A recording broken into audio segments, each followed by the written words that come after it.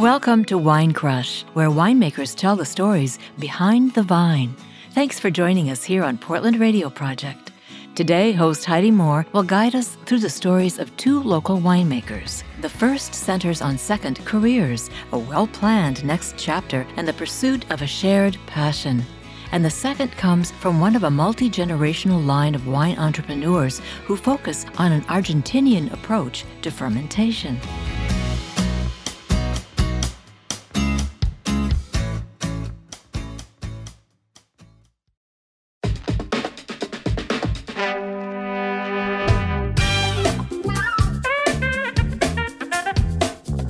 Today in the studio, we have Bill Sweat from Winderly Wines. So happy that you decided to join us down here in Portland today. Thank you. Yes.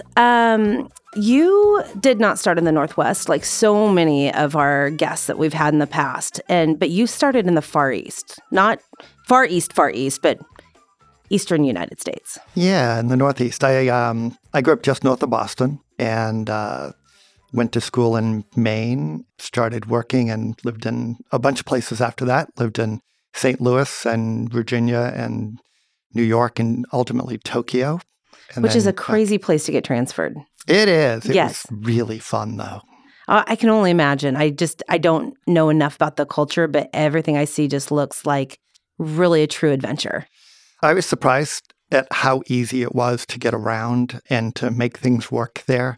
And I think that's part of the culture, is to make you feel welcome and make you feel like you belong and that you're part of it. And so, we had a great experience for 3 years. So after the 3 years, did you go back to the Boston area? We did. So we lived right in the city of Boston, and I commuted up to Merrimack, New Hampshire, actually. And my wife, Donna Morris, had a job not too far from actually where we were living. And we did for another 4 to 6 years. 4.5 for me and 6 for Donna, worked in our first careers. So where did the wine bug bite? Donna and I met in the early 80s, so that'll give everyone an idea of how old I am. And we were working for the same company and fell into this small group of people who were just learning about wines. And in Boston in the early 80s, that wasn't a common thing. So it was really fortunate for us. And also where we worked in downtown Boston, there were 3 really good wine shops right around us. And then we both lived in neighborhoods with really good wine shops. And so that really began our discovery of wines from all around the world. You and I had a really interesting conversation when I was up at the tasting room a couple weeks back, and we kind of had talked about the pretentiousness of wine and the overwhelming sensation sometimes of wine and the feel that it brings. And you had said that there wasn't a wine bar that was in your neighborhood that was intimidating to you. Yeah, I now I look back on this and I think what a ridiculous business model it is to intimidate people so much that they're afraid to come into your store, right? But oh, absolutely. In the early 80s, that wasn't uncommon. And there was one wine shop actually very close to our office, which not surprisingly, perhaps is out of business now. And I can remember, before going to a friend's for dinner, really kind of walking back and forth in front of the door, thinking like, oh, this is going to be such a chore, to just buy a bottle of wine for dinner. But now I think the whole industry has really turned around and people want to help you and they want you to understand it. They want to demystify wine. And we do the same. We always tell people that wine is binary. If you like it, it's good. If you don't like it, it's not. And I love that adage because it makes it so much more pleasant, more pleasurable to drink, just more fun to be around it. And so with that, how did you get here? Yeah, so when Donna and I were working in Tokyo, so we got this great offer to go work in Japan, and we took it immediately, but a lot of our colleagues said, our company's not really good at repatriating people. And so we weren't sure whether or not we'd find a job when we wanted to return home. And so we started thinking about other ideas. And the way our jobs were in Japan, Donna was actually my client. And so we figured out pretty quickly we could work together. So from that point, the idea became, if we don't find a job back with our company in the States, let's go off and do something on our own. That's a fun adventure. And so I'm assuming wine, which included Oregon, was the adventure. We didn't start out originally saying, absolutely, it's going to be wine. We did some due diligence, like maybe we should try some other things along the way. But we kept coming back to wine because by that time we had built, a pretty decent cellar, and it was our passion. I want to stop right there for just a moment because I want to talk really truly about how you found Winderley and the vineyard and how you got here, but we just need to take a quick pause.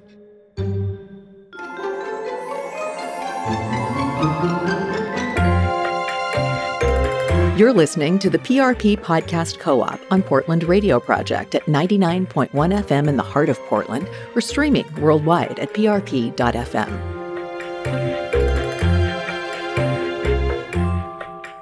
We left off talking about your journey, your trek, your story out to Oregon, and I didn't let you finish. So you have a great story on the vineyard and really the founding of it and kind of where your direction came to it. Yeah, thank you. So I think where we left off was Don and I were returning back from Tokyo, and we actually both did find jobs with our companies, but we had kind of planted that seed or been bitten by that bug, or whatever you want to call it, to do a business on our own. And ultimately we figured out that, we have such an obsession with wine that if we're going to be in business for ourselves, it should be about wine. And from that point, it actually got a lot easier because our favorite grape is Pinot Noir, and our favorite American Pinot Noir was made in Oregon. So having made that decision, it was a straight shot to come out here. Actually, we're really fortunate that we were in the right place at the right time and ended up buying our favorite vineyard in the state.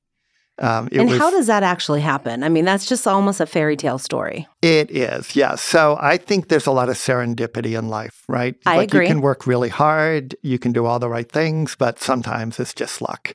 And so we had actually made offers on a couple of other properties and hadn't gotten those properties. So if we had gotten any one of those, we wouldn't have been looking for a property when this one came up. So we just, cross our fingers and knock on wood. That was good luck. For sure. And so your grapes are mostly estate. I mean, you do have a secondary location. Mm-hmm. Maybe, was there a third location? So we have our home estate, Winderley Vineyard in the Dundee Hills, and then we lease Meredith Mitchell Vineyard in the McMinnville AVA. But we also buy fruit from some really great vineyards like Shea and Crawford Beck and Weber. So we're fortunate. There are so many amazing vineyards in the valley. So tell us about your wine. So you've brought us a beautiful Chardonnay. I'm a massive fan of Oregon Chardonnay. It truly is one of my favorite things to drink, and a special Pinot that I'm going to let you explain. Yeah, thank you. So I'll take them in the Pinot first order. So the Pinot Noir I brought was our 2016 imprint Pinot Noir, and it's the only wine we make on the estate property. So we have this little, what I call a garage winery, what my wife calls a winerette. It is literally the size of a single-car garage bay, and I make about 250 cases of wine down there a year. It's 100% whole cluster. We don't take the grapes off the stems, and that all goes in the fermenter, and we age the wine after pressing for 18 months and get it released into the market. So 2016 is our current release. We hold it back for a while before we let it out to the world. And the Chardonnay is also our 2016, and that is all purchase fruit. It's Carabella Vineyard and Highland Vineyard, and a little bit from our leased vineyard, Meredith Mitchell. But Don and I have been huge fans of Chardonnay, and when we started in 2006, not many people were making a Chardonnay. Pinot Gris was the big white grape of the state. But we felt like if you're in a world-class Pinot Noir growing region, you're in a world-class Chardonnay growing region. And so starting in our second vintage in 2007, we began making Chardonnay. There has been a huge comeback of Chardonnay the last couple of years. I mean, Pinot Gris has been that white grape of Oregon, it seems. Mm-hmm. And then Chardonnay has all of a sudden made this comeback, this nuance into the wine scene. It's come back really strong. I mean, I think the number of acres planted to Chardonnay, if you would look at that chart, it would look like a hockey stick. It really is pretty dramatic. And there are vineyards and wineries now doing Chardonnay-only projects. We have the Oregon Chardonnay celebration now, which is a big thing. And I think really getting out not just to the people in Oregon, but to the wine world with what Oregon's capable of doing with Chardonnay. It's a pretty exciting time for that varietal. It is. And I know you are doing some extra things at the winery, so I want to get back to those in just a moment. But we're going to take a quick break, and we'll come right back and talk to Bill a little bit more. Thanks for listening to Wine Crush, where Northwest winemakers tell the stories behind the vine. If you like what you hear, why not give us a review on iTunes? It'll help us share Wine Crush with more listeners. Thanks. We, during the break, were just talking about the drinkability of wine and how the culture in Oregon and the United States is really a buy it and drink it, not buy it and store it. So how, when you're making wine, is that a problem? Is that hard? How do you tackle that? It is. It's a big challenge because my wife and I, like aged wines. So for our own cellar, we want to produce wines that we think will last 20 years or longer. But we're tasting some 2016 wines now. We want people to buy those wines and be able to drink them with dinner. And so in the old world, 50 years ago, a winemaker would have made a wine that they expected to go in the cellar for 10 or 15 or 20 years. And so they would have shaped their winemaking practices around that. Now we're kind of straddling both those worlds because we want a wine that's age-worthy, but we also want people to be able to buy it and bring it to dinner that night and serve it. Sure. And the whole conversation kicked off because we were talking about how beautiful and how elegant this wine is, your Pinot that we're drinking now, and how easy it is to drink. And it smells lovely and it tastes, really fruit forward. And I don't personally care for the ones that smell a little funky. And it's not because they're corked, but it just smells like the barn. Yeah. So to speak. Yours does not. So let's just make that really, really clear. But there is a difference in that winemaking style. And so it was just a kind of an interesting conversation that we were having kind of in between pieces. And that barnyard characteristic, so it's really interesting, actually. And it was a very common in wines 30 to 50 years ago. It's a spoilage organism called Brettanomyces. We refer to it as Brett. And a little bit of Brett actually can be a very nice complexing character. So it can bring those kind of mushroom and forest floor kind of mouth, tastes and aromatics that are good. In larger quantities, it can be really off-putting. And so that's been a challenge. One of the great things that the wine world has learned over the last 50 years is sanitation. And so a lot of the things that would give us problems with wines, 50 years ago, we know what those are and we know how to protect against them. I've had some pretty crazy conversations about sanitation with different winemakers and wine people lately. And that seems like 90% of the job is sanitation, making sure things are clean. Oh, it's a huge thing. When you grew up with milk cows, right? So yes. Sanitation is a big thing. And anything that people are going to put in their mouths, you want to make sure the sanitation is absolutely pristine. And wine is no different. And we just want to make sure that anything that ends up in the bottle is intentional. For sure. And we're running out of time. And I want to make sure that we are mentioning the sparkling project that you have up there and your stunning tasting room. Thank you. Yes. Thank you. Yeah. So we love our tasting room on the vineyard, and it's a great place to enjoy wine when you come to visit us. So Donna and I always say that we're completely narcissistic about our winemaking. We only want to make wine that we want to put on our own table. And we are absolutely fanatical about sparkling wine. We probably drink 2 or 3 bottles a week. And so in 2016, we started making our first sparkling wine. And we've released that wine in the beginning of December. So it's our first release is in the tasting room and on the market now. So come by and enjoy it. I did. Yeah, I did. I am always excited when I'm greeted with a glass of sparkling wine. And it's just, I don't know, it's just such a great way to kick off a wine tasting and a visit to somebody's spot. So where else can we find you? It's a great question and a very hard question. So I will say, because with boutique wineries, you'll get a placement somewhere and then it will sell out and it might not get restocked right away. But we have really good distribution in Oregon with Vertical Wine and Beer. We're in a lot of specialty wine shops and a lot of restaurants. If you don't happen to see us, if you just let your favorite wine shop owner or manager know that it's available with Vertical, they can get it for you. Perfect. And I'm sure things are on your website, and head to Dundee. They're up on Warden Hill Road, and they do have a beautiful tasting room overlooking the valley. Thank you, Bill, for joining us, bringing us such beautiful bottles of wine and such a great conversation. My pleasure. Thanks for the invitation. We'll see you soon. After the break, we'll meet our next guest, JP from Valken Wines.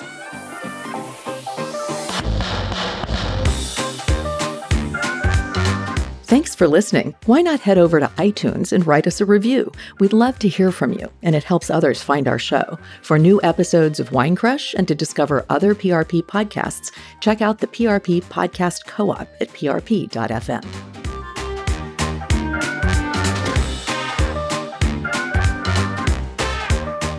Welcome back to Wine Crush, the podcast for wine lovers. Let's meet our next guest today, JP Velo from Valken Cellars. Thanks, JP. Thank you. You actually beat me here today, which that is impressive. No one ever beats me to the studio. Well, you were excited. I woke up early and I drove. I was afraid of Portland traffic. Yeah, I don't blame you. They also say it may snow today, so I say better early than sorry. So I drove early and I work outside on my phone.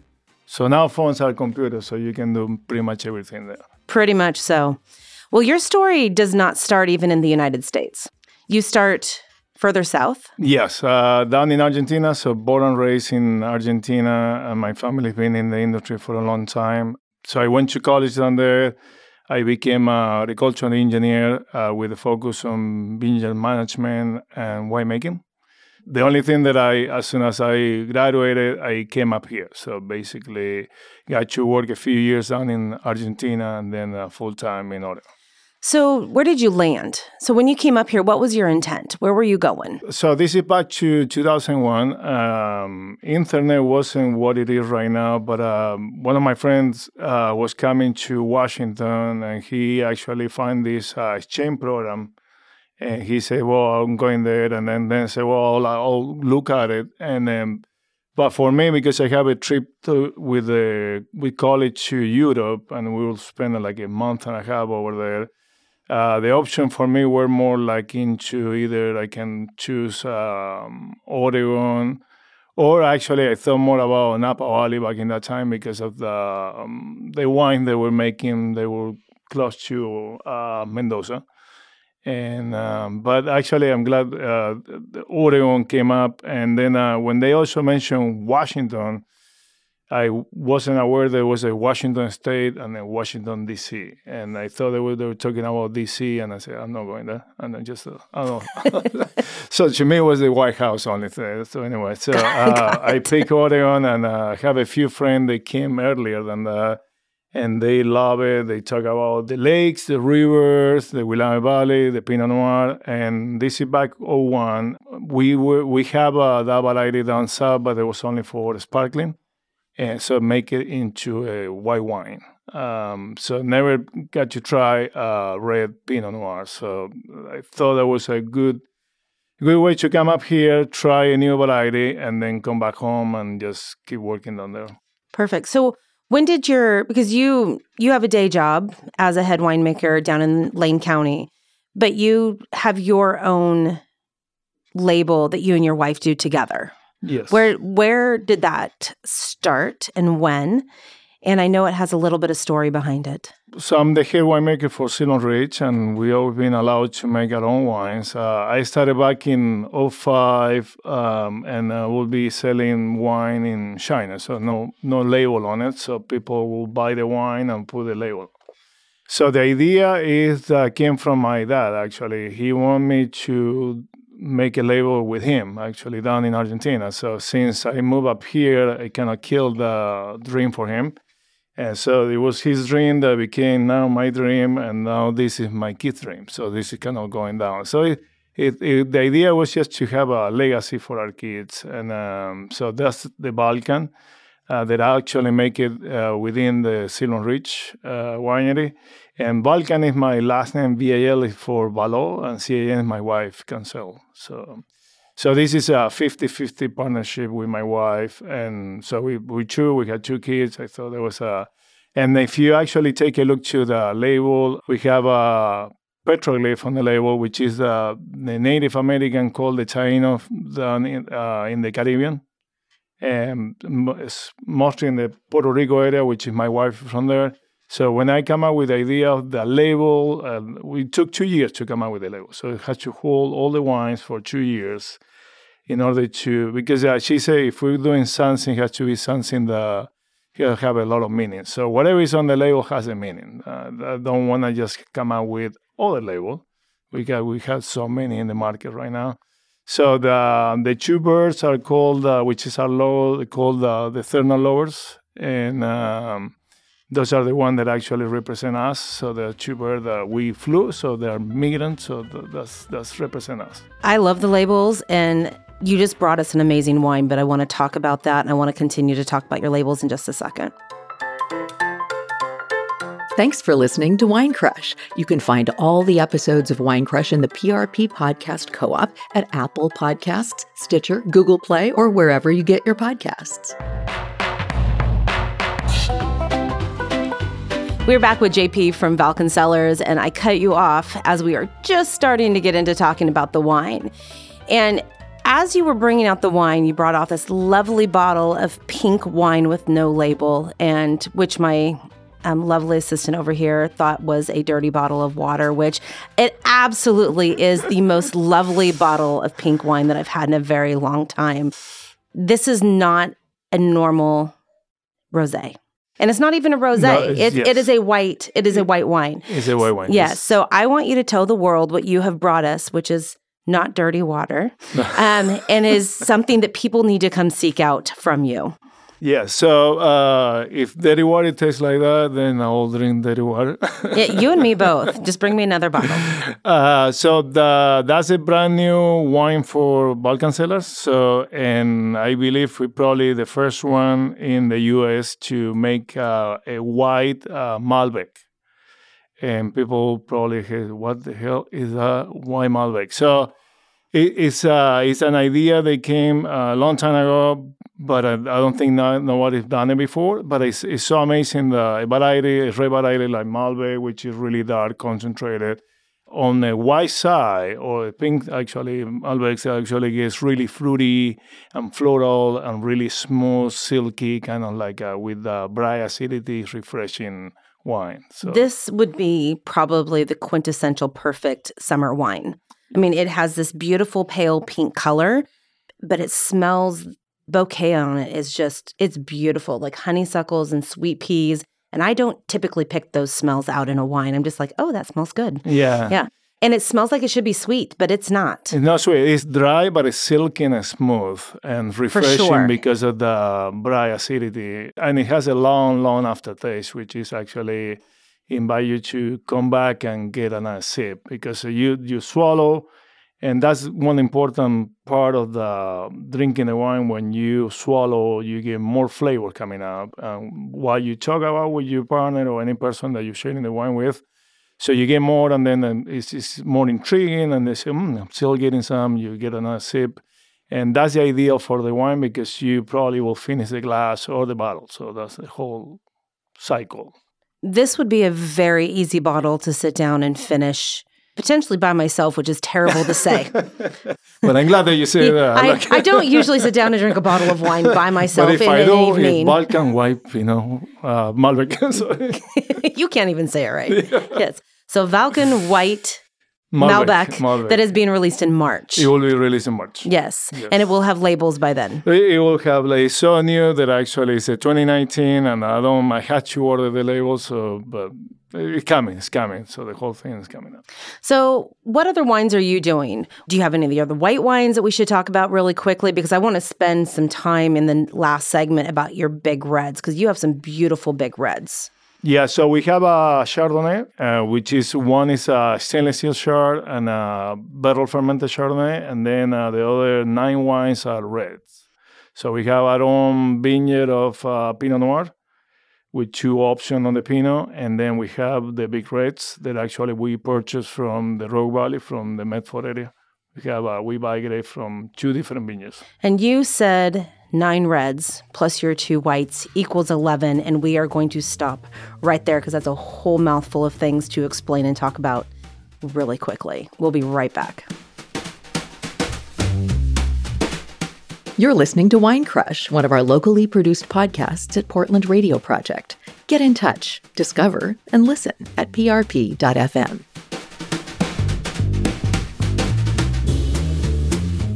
We left off talking about 11 wines in your portfolio and growing, because it sounds like there's actually more this year.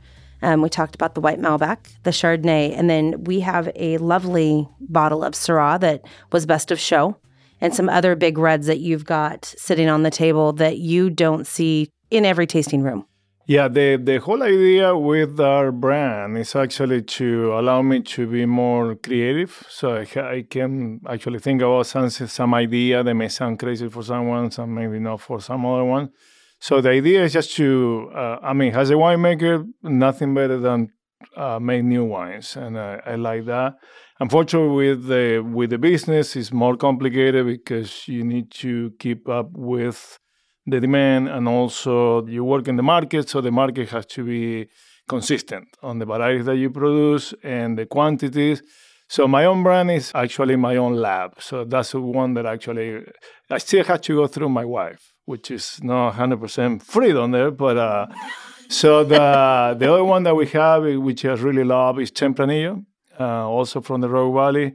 That Tempranillo is a single vineyard, the same like the Syrah that you just tried. One single vineyard called Belmont down in Medford. We also have a Petit Syrah, which is also awarded. The new wines that we're having is Barbera.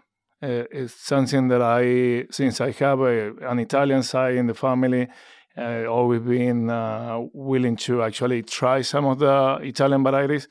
And also we go with Grenache for blends with Tempranillo, and then it will be a new blend. So the Barbera will have my mom's last name, which is Giorlini, so it will be on the Italian side, and it will have a new blend of Malbec Cabernet Franc that will have my last name. So I want to honor my dad and my mom on the new labels I have. So that's coming in probably 2 years since we just made them. So the current one, so that we have the blend of Petit Syrah, which is really famous right now. Also Cabernet Sauvignon, which is really so the Malbec side, which is, I actually get the question if I have a Malbec on the Balkan. I won't have a Malbec straight since I have one with Silon Ridge, and just I like the idea of the Malbec has been our baby between my relation with Silon Ridge, so we'll keep it that way. But I just want to come out with blends of Malbec, and that's the idea of the white Malbec and also a blend of Malbec Cabernet Franc. Wow. It's just, that's a lot. It is a lot, and it's really something to go out and seek out and find, which leads me into the fact that you just opened a new tasting room. We did. Yes, and people need to come find you and drive I-5 to Corvallis. Yes. I was trying to think of the highway between I-5 and Corvallis. I can't come up with it. So just go to Corvallis. 34. Yeah. 34, thank you. Yeah. Highway 34. Don't come during the month of in February because they get sometime underwater. But we get. But it's just opened a new tasting room in Corvallis. So we are the only tasting room in Corvallis. Unbelievable. It's not a big city, but it's big enough that we don't have many. And so we are on 2nd Street next to the post office, which is at the Old World Deli building, which is one of the oldest buildings in Corvallis. So that deli has more than 40 years. So it's just a lovely place, and people actually amazed that actually people come, they do the flight, so they order wine, and they stay for hours. Literally it's enough room for everyone, and I like that ambience. So I don't get to be there that often because most of the time I'm working. But we have a friend that actually runs the place. It's really approachable, and that's why we always get the nice comments about we were talking about with Bill, making sure that when you get into the place, you feel welcome and you have a great experience, because the experience is what you need in order to taste the wines. Absolutely. I think that's really important. So make sure and find Valken Cellars on Facebook and Instagram, and drive out to Corvallis and taste the flight.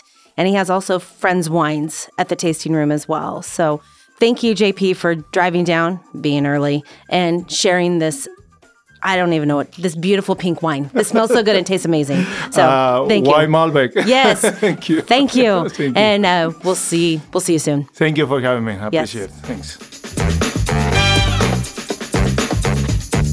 Thank you for joining us for this episode of Wine Crush. Have a great weekend, and we will see you at the bottom of the glass.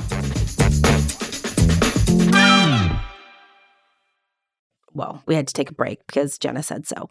But